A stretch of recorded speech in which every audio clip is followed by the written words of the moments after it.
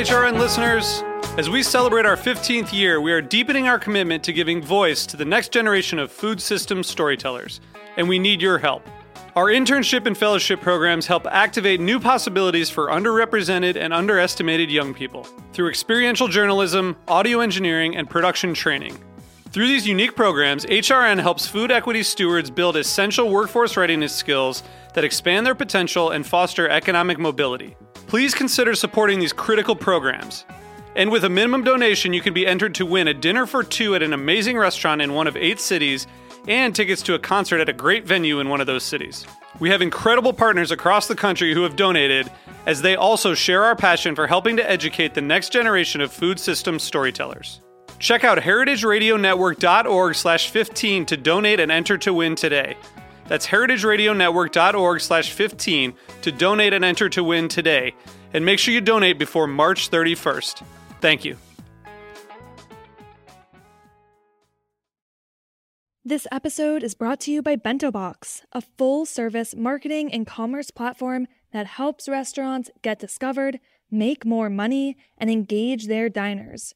Join over 8,000 restaurants already using Bento Box today to deliver better hospitality.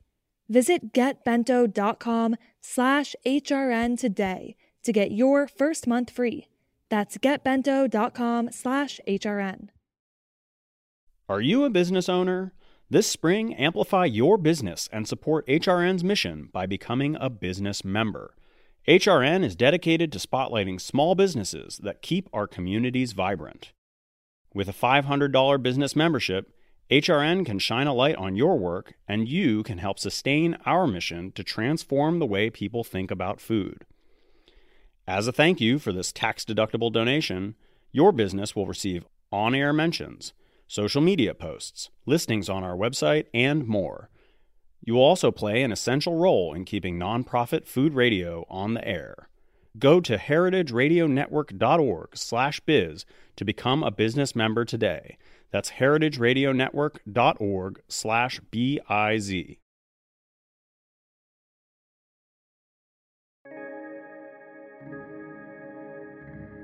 For me, Ramadan is associated with shared community iftar dinners and crowded nightly prayers.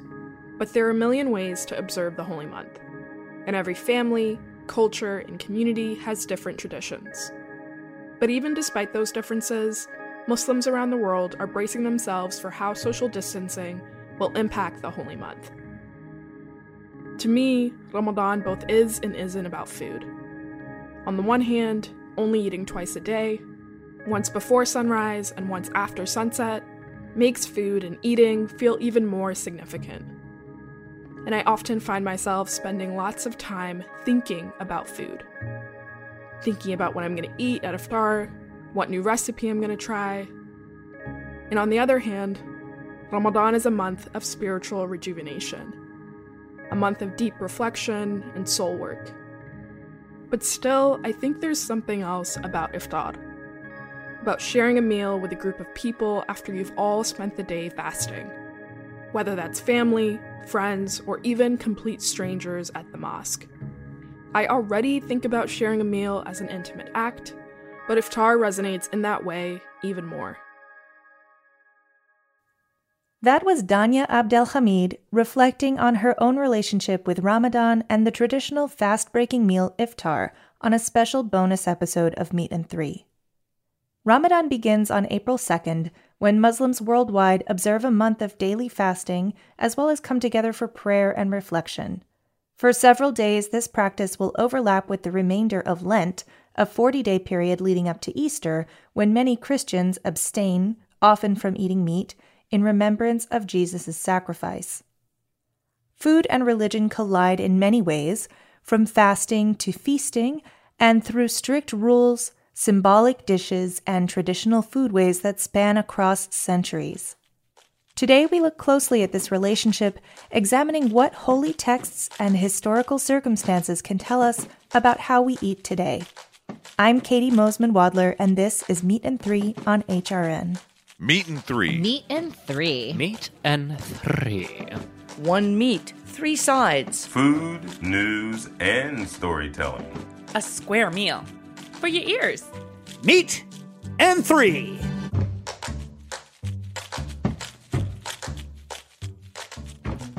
The majority of Jews today are Ashkenazi, meaning they descend from Central and Eastern Europe. At the center of this culture have always been food traditions, from Shabbat meals to the Passover Seder. Ashkenazi Jews born far away from their ancestral homelands are asking the question, what does the historical legacy of this cuisine mean for me? Sophie Talkov-Burko speaks with a leader of the Jewish food renaissance about the modernization of Ashkenazi Jewish cuisine.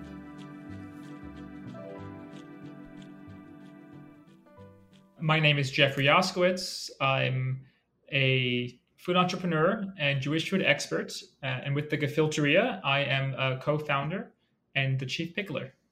The first thing we did was we actually started manufacturing an artisanal gefilte fish, which we sold in stores. But we quickly, thereafter, after launching, found that we were really interested in connecting with people, connecting them to these food traditions. Many Ashkenazi Jews have a fractured relationship with Ashkenazi culture due to the Holocaust. The Gefilteria is reclaiming this heritage and culinary legacy by connecting Ashkenazi Jews to the roots of their food traditions. Often what we see in the Jewish delis or in homes is more akin to shtetl cooking. And the shtetl is a Yiddish term meaning town. And so I always like to say that, I'm a shtetl cook. And my relationship with this culture and cuisine was conflicted. All my grandparents were born in Poland. I grew up in a family of survivors. I was fortunate enough to have my mother's parents talk about their experiences during the war, but also before and after. And they spoke with love about Poland, where they were from, about their food culture and general culture. However, I found that when I went to school, many of my Ashkenazi friends were embarrassed about their food traditions. So part of my goal with the Gefilteria and with my business partners when we started it was to reinstill a sense of pride and honor in this beautiful tradition and painting a little bit of a different picture that matched more the stories that I was told by my grandmother. While researching for his cookbook on Ashkenazi cuisine, Jeffrey came to realize that foods considered fundamentally Jewish in America are rooted in Eastern European cuisine. It was a very humbling moment for me to realize how Polish or how Eastern European, how Slavic in some ways my family was. And that I just always assumed these things were uniquely Jewish because in New York, the pickle became Jewish, but everyone in Eastern Europe is making pickles.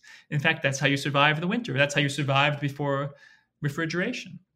And so it made me start to understand my family's relationship to the lands of Eastern Europe very differently and to the people. Famine and resourcefulness, along with local food traditions in both Eastern Europe and America, created what we now know as Ashkenazi Jewish food. Schmaltz, a vital ingredient in Ashkenazi cuisine, is rendered chicken fat that uses every last scrap of poultry. The bagel originated in South Germany, but came to America from the Polish shtetl. The pastrami sandwich was first served in America by a Jewish Lithuanian immigrant, using Old World meat-curing techniques from Romania. What I think defines Ashkenazi Jewish food culture, well, there's a few different things, but like with a sense of community, a connection to land and to resourcefulness, which is such a part of it, to creativity and to a wisdom, to understanding really about why these foods go together. Like I always say, the pastrami goes with the pickle because the naturally fermented pickle is going to help you digest the pastrami sandwich. It's probiotic, and the pastrami sandwich, as we know it, is really an American invention using Eastern European ingredients. While Jewish food varies by regional influences, at the core of these food traditions has always been community.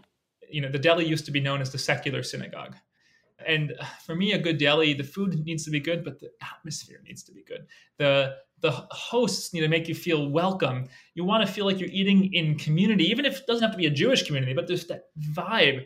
And Ashkenazi Jewish food is the core of everything. I mean, the practice of Jewish life is through the meals and through the food. While your pickle may descend from Eastern Europe, Ashkenazi Jews have made this cuisine their own. Whether it's the iconic pastrami sandwich or redefining the bagel, there is a long historical legacy behind what makes Ashkenazi Jewish food, Jewish food. Foodways change in light of immigration, scarcity, religion. Even ingredients themselves can evolve. Take most pork products, for example. For thousands of years, most pork products have been a no-go for those who keep kosher and halal. But with the rise in popularity of fake meat and dairy products, the lines between what's acceptable and what's not are beginning to blur. Ellie Katz speaks with journalist Jonah Goldman Kay about what happened when pork got a meatless makeover.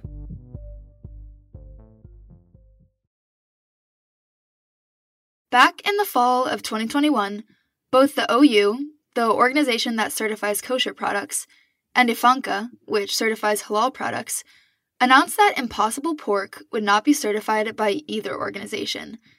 The product doesn't contain any meat or animal products, but there's more to it than that. Here's Jonah, who covered the decision for The Counter. In Judaism, pork is not entirely prohibited. Unless you're very, very religious, the only restriction is on the meat of the animal itself, not on the bone, not on the skin. Whereas in Islam, there's a prohibition on the entirety of the animal. So for Ifanka, it was because it was labeled as pork. They have a list of words that they don't certify products for. Pork is one of those words. Ifanka took a very hard line. No, we are never certifying this product. It is pork. That is the end of the story. The OU was like, we're not certifying it now. Come back to us in a few years. Even though the OU could reconsider the product in the future, their initial decision is less about Jewish law and more about Jews' discomfort with eating something that tastes, looks, and cooks like pork. But many think certifying Impossible Pork could be a gateway to increasingly complex debates about alternative meat and religious dietary restrictions. Like, it's kind of a big rift in both communities right now that is slowly widening. And Impossible Pork is kind of a minor blip on the way to a bigger bump, which is lab-grown meats and sort of how you conceive of that. And the jury's still very much out, I think. All the religious leaders I spoke to said that, there's some differing opinions. Some people accept it. Some people are not a fan of it. But the rift is more than just a matter of labeling. On a deeper level, communities are starting to question what all these new products mean for the future of religious foodways. For example, according to kashrut, or kosher law, preparing and consuming meat and dairy products together is forbidden. The kosher kitchen should have 2 different sets of utensils, dishes, pots, pans, and, in an ideal scenario, different sinks. Fake meat and dairy products blur the lines big time. We might start to see entirely different conceptions of what's kosher and halal and what's not. I think overall, there's a kind of understanding that a sort of split is happening where some people are comfortable with sort of expanding the definition of what kashrut and halal involve, and others are in a more narrow and more conservative approach. One thing that I do think on that note was really interesting was what Danny Nevins said when I spoke with him, where he mentioned that while Impossible Pork could be kosher, right? What happens to Jewish foodways when you have fake meat and fake dairy possibly together in the same kitchen? They might be allowed on paper, but what's happening to this conception of what kashrut is when you put those two products in one kitchen together and serve them together? This isn't the first time religious communities have reconsidered what's kosher or halal, and it won't be the last. As Jonah writes in his piece for The Counter, it's these divisions that have historically pushed Islam and Judaism forward. As so often happens, our biggest debates about what's ethical and good play out in our food. With questions of climate and sustainable meat consumption constantly in the background, we're faced with a dilemma as old as religious obligation itself. What do we do when our faith bumps up against the world around us? We'll be right back with more Meat and Three after a brief break.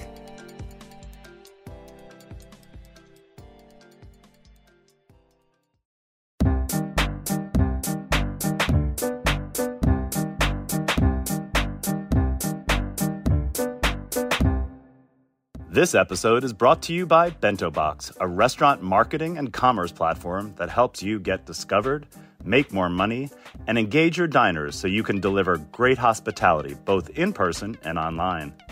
Did you know that over 70% of diners research a restaurant online before going in person?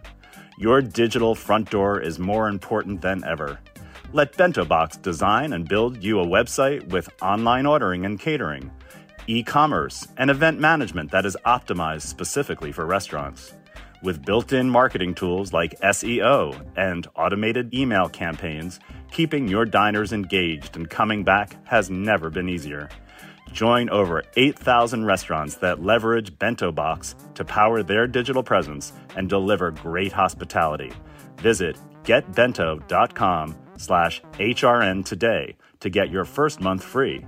That's getbento.com/HRN.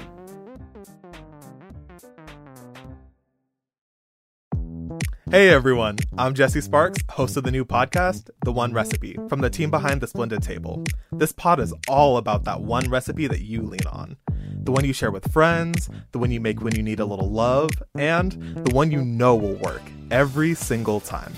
Every week, I talk with chefs and gifted cooks from all over the world about their one, and the story behind it. We're here to help you build your kitchen library one dish at a time. Follow The One Recipe wherever you get your podcasts. Welcome back to Meat and Three. One of the 10 commandments in the Bible states, "Thou shalt not kill." For some people, this includes the killing of animals and thus justifies a no-meat diet. Whether or not you interpret the sixth commandment in this way, vegetarian and vegan diets have been included in religion since the very beginning. Kiara Thomas takes a look at how vegetarian and vegan diets have been included in religious texts. Genesis 1:29, when God says, "Behold," which biblical scholars say is very unusual. He didn't often use a word like that implies this is important. Pay attention to this one. "I have given you every herb bearing seed and every fruit that has seed within it. This shall be your meat." Now, it's very curious when we think about this that Eden was vegan. This is Victoria Moran, a plant-based lifestyle coach and author of the Main Street Vegan Academy Cookbook. So I think of Adam and Eve in this story as being on the Hawaiian vacation diet. They were eating fruits and nuts, but all the animals were also vegetarian. There are multiple passages in the Bible where meat is refused.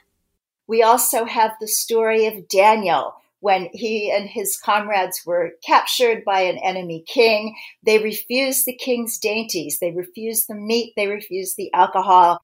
Daniel and his friends refused the meat because it was unclean, and the animals weren't killed properly under the Levitical law, among many reasons.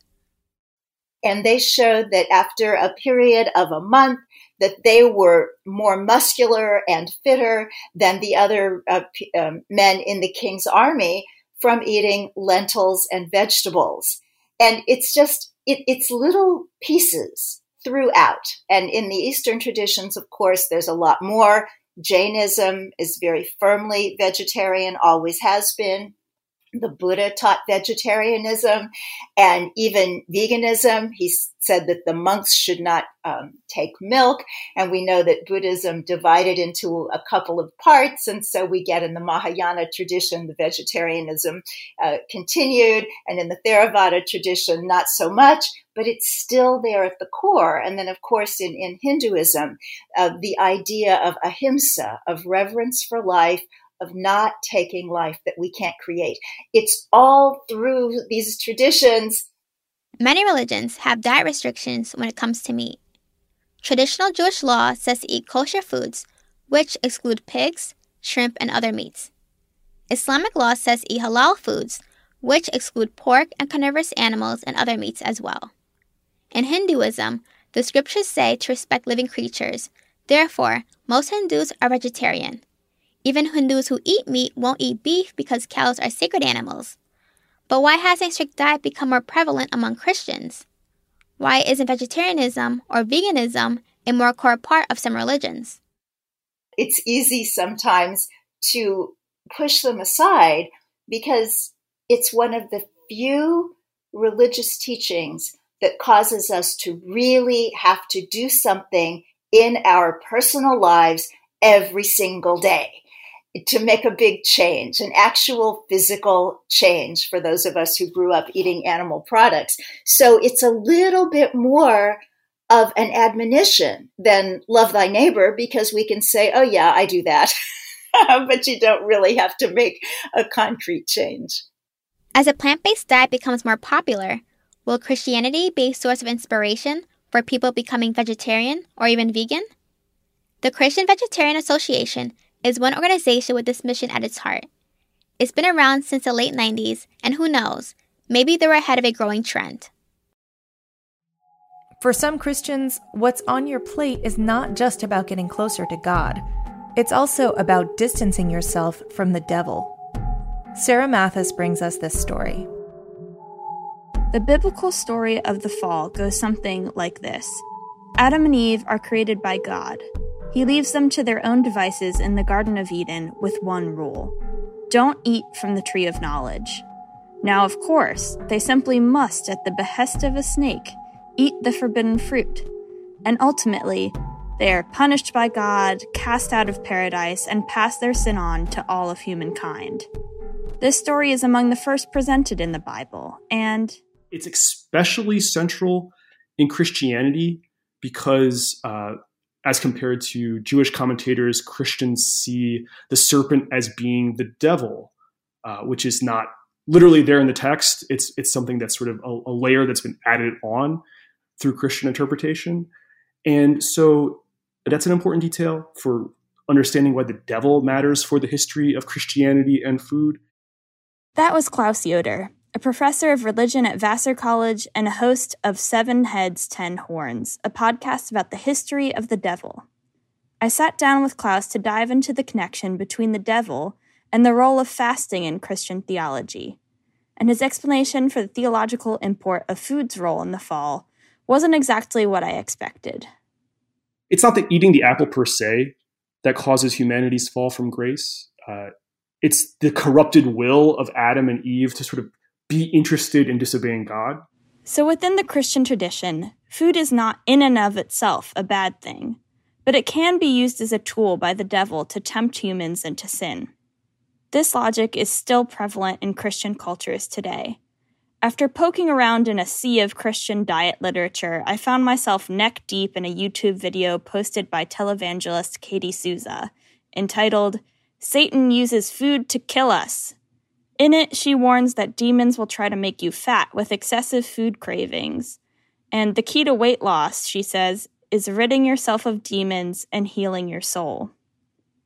As someone who was raised Catholic and is now admittedly an atheist, I was a bit surprised to hear all this talk of demons in the 21st century. But after speaking with Klaus, I realized that this sermon has its roots in the ideas of early Christian monastic and ascetic communities. These communities focused on disciplining the will through controlling diet, exercise, prayer, sexual activity, etc., and began to form in the 3rd, 4th, and 5th centuries. One influential thinker of this cohort was Evagrius Ponticus, a monk who was active in the 4th century. He understood that there was sort of like a tripartite model of the human being, that you have like a mind or an intellect, a soul, which sort of mediates between your body and your mind. And so the passions were the sorts of movements of the body and the soul that could be influenced by demons. And so what the idea was to sort of have monastics discipline themselves and sort of achieve a state of what translates literally into English as apathy, but a sense of being free of demonic interference in the passions. And the demons weren't the passions themselves. Like, it wasn't demonic per se that you were hungry, but it's demonic to fixate on food and to maybe become like underhanded about how you get food, or to hoard food, or these sorts of things, if that makes sense. To control the passions, these monks ate a very simple, frugal diet consisting of bread, oil, water, and perhaps the occasional vegetable. To learn more about the logic behind the denial of the more sensuous pleasures, I consulted Dr. Ken Albala, eminent food historian, professor at University of the Pacific, and veteran HRN guest. You were punishing your body, in a sense, to strengthen your soul. But their logic was that if you really want to be penitent and avoid sexual activity, the best thing to do would be avoid meat, because meat is something that gets translated into sperm in both men and women, which I know makes no sense in our system, but this is standard Galenic physiology. And that excess of food, especially very nutritious food like meat and wine, will get converted into sperm in your body, which triggers your libido, which makes you want to get busy. Not only could the consumption of certain foods lead to sexual temptation, gluttony was thought to be the gateway drug to all the other major sins. So the theory that Evagrius has is that that gluttony, the sort of vice or the demon around eating, is at the foundation of all the other major demonic temptations. So he has like these 8, what he calls the 8 generic thoughts, or the 8 demons that get at people, and especially are interested in targeting the monks in like psychological spiritual warfare. So the baseline one is gluttony. Then there's lust. Then there's love of money. Then there's sadness. Then there's anger. Then there's Acadia, vainglory, and pride. So goes the slippery slope. At the time, the practice of this sort of strict fasting was limited to certain monastic and ascetic communities. However, during the early Middle Ages, the ascetic approach to food was adapted by the wider community. And like in many other religions, as Kiara pointed out in the last story, this meant restrictions on certain animal products. They thought, let's ban meat during the 40 days from Ash Wednesday to Easter, minus Sundays because we can't fast on the holy day, but those 40 days avoid meat, eggs, cheese, dairy products. And the logic was that those are all hot and moist, humorally categorized such as hot and moist, so that if you ate cold and dry foods or cold and moist foods, they're less nutritious, they're less likely to stimulate your libido. So the idea is eat vegetables, eat fish, eat beans. From the early Middle Ages up until the Reformation and until Vatican II in the Catholic Church, in addition to Lent, there were institutionalized fast days on Fridays, Saturdays, and in some places, Wednesdays. There were also days of fasting on Saints' Days and the Quarter Tempori, the 4 days that fall on the equinoxes and solstices. But the days before those fast days, you feast. And the most notorious of these is Fat Tuesday or Mardi Gras, when everyone in England, they would eat pancakes, to use up all the eggs and the butter. In other countries, they, have sausages, and the whole spirit of carnival is to indulge as much as you possibly can and make fun of everyone and turn the world upside down. And when the whole thing is over, everything goes back into place and the social order is strengthened, and it serves as a kind of safety valve, I think. So perhaps, as I should have expected with such an old, widespread, and varied religion, the Christian attitude towards food cannot be summed up so easily. I think you're only getting half the picture if you look at the penitential fasts without the feasts that precede them. And I think what's interesting is that is embedded in Catholic ritual. Food is central, When we get to Calvinism, all the Calvinist churches, beginning in Geneva and then inspired in the Netherlands and Scotland, and the Puritans in England, and of course Massachusetts later, their idea is that they should eat the same sort of foods, very simple, very frugal, just enough to, feed yourself without any extravagances or spices or, luxurious foods, and that you should have the same diet year round. And as Ken pointed out to me, these food habits that we can trace all the way back to Calvinism and even in part to the ascetic traditions we talked about earlier, have really informed American food culture. We tend to think of indulgence as something a bit shameful and obscene. It's not hard to see how those ingrained feelings might support the idea that the devil was in the dessert all along. But perhaps there's some solace in knowing that Christian foodways aren't all fast and no feast. In addition to food-centric Christian practices, there is biblical support for the idea that Christianity should involve the removal of food restrictions. In one instance, the disciple Peter has a dream in which he is presented with a giant net of all kinds of foods, kosher and not kosher. He is commanded by God to kill and eat all that was presented to him.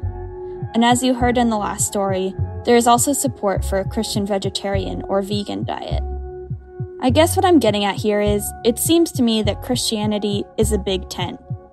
And between you and me, I think there's plenty of demon-free options at the buffet.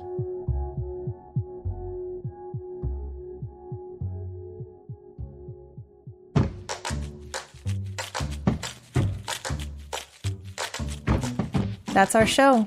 Thanks for listening. Learn more about the guests and topics we touched on this week by checking out our show notes. Special thanks this week to Isaac Furman, Sophie Talkov-Burko, Ellie Katz, Kiara Thomas, and Sarah Mathis. Meat and Three is produced by Matt Patterson, Dylan Hoyer, and me, Katie Mosman-Wadler. Our audio engineer is Matt Patterson. Our theme song was composed by Breakmaster Cylinder. This program is supported in part by public funds from the New York City Department of Cultural Affairs in partnership with the City Council. Meat and Three is powered by Simplecast. Meat and Three is a production of Heritage Radio Network, the world's pioneer food radio station. Learn more at heritageradionetwork.org and follow us at heritage_radio. And please stay in touch. Whether you have a story idea or would just like to say hey, write us at ideas@meetand3.nyc. That's all spelled out.